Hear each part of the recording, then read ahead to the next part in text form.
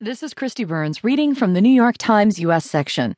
SpaceX plans to send 2 tourists around Moon in 2018 by Kenneth Chang. SpaceX, the rocket company headed by Elon Musk, wants to send a couple of tourists around the Moon and back before the end of next year. If they manage that feat, they would be the first humans to venture that far into space in more than 40 years.